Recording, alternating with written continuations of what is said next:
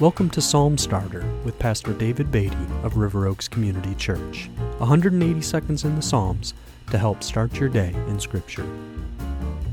Psalm 64 reads, "Hear my voice, O God, in my complaint. Preserve my life from dread of the enemy. Hide me from the secret plots of the wicked, from the throng of evildoers, who whet their tongues like swords, who aim bitter words like arrows, shooting from ambush at the blameless, shooting at him suddenly and without fear. They hold fast to their evil purpose. They talk of laying snares secretly, thinking, who can see them? They search out injustice, saying, we have accomplished a diligent search. For the inward mind and heart of a man are deep, but God shoots his arrow at them. They are wounded suddenly. They are brought to ruin with their own tongues turned against them. All who see them will wag their heads. Then all mankind fears. They tell what God has brought about and ponder what he has done. Let the righteous one rejoice in the Lord and take refuge in him. Let all the upright in heart exult." As with many of the Psalms I think we've seen, King David here in Psalm 64 mentions his enemies. I think it gives us some idea of what David's life must have been like when we see how often in the Psalms he references his enemies.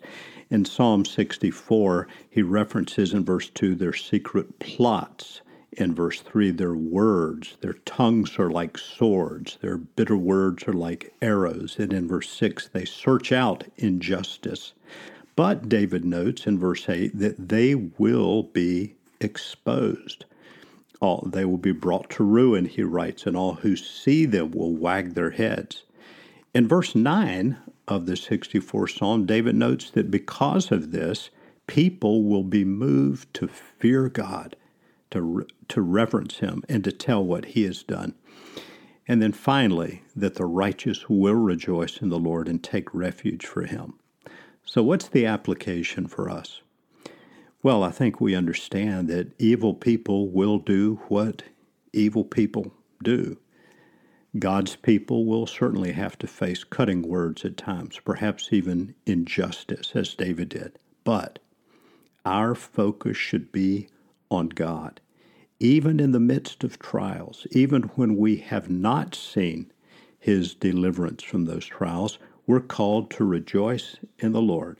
As King David writes in verse 10, "Let the righteous one rejoice in the Lord and take refuge in him.